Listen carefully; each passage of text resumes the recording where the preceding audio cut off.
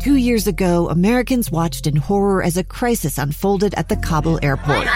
There's desperation and anguish.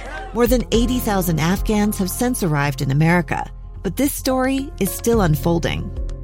I'm Andrea Martin. In my new podcast, Stranger Becomes Neighbor, we'll find out what happens to these new arrivals in our communities. Who would help our newest neighbors? Follow us at kslpodcast.com, Apple Podcasts, or anywhere else you listen. A long-awaited tractor has just rolled off the John Deere assembly line for the first time ever. They call it a headless tractor. And while we still wait for truly autonomous self-driving cars, John Deere has developed a $500,000 tractor with no seat, no steering wheel, no pedals, and no farmer. Programmed properly, for those farmers fortunate enough to afford the $500,000 price tag, it'll roam through the crops taking care of business while the farmer sits on the porch. Counts his money? Not a chance. While this tractor's been long awaited, farm equipment breaks, harvesters, jams, so there'll still be the grease monkey work, tweaking the settings and twisting the wrenches on a strange, unfamiliar beast that runs itself.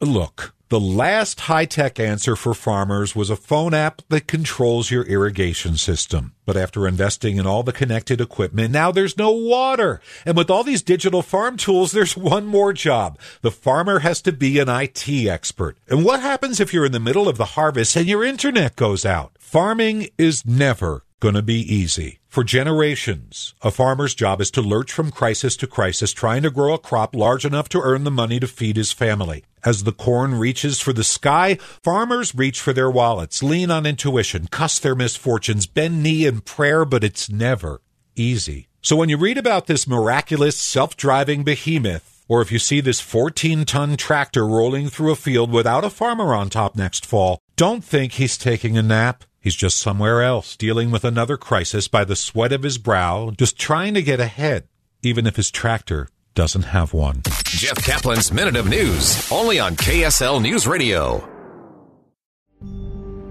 A gun in the face. Then all of a sudden they all kind of lined up. They pointed their guns at me.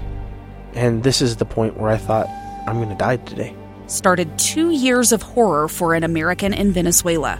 They said, you need to give us your phone and get ready because you're coming with us. I'm Becky Bruce, and I spent a year researching and piecing together Josh and Tammy Holt's story about their ordeal in a notorious prison. That's when everything started to turn bad. We had another pound on the door. Boom, boom, boom. And there was the police once again. You can binge all of the episodes of Hope in Darkness on kslpodcasts.com or wherever you get your podcasts.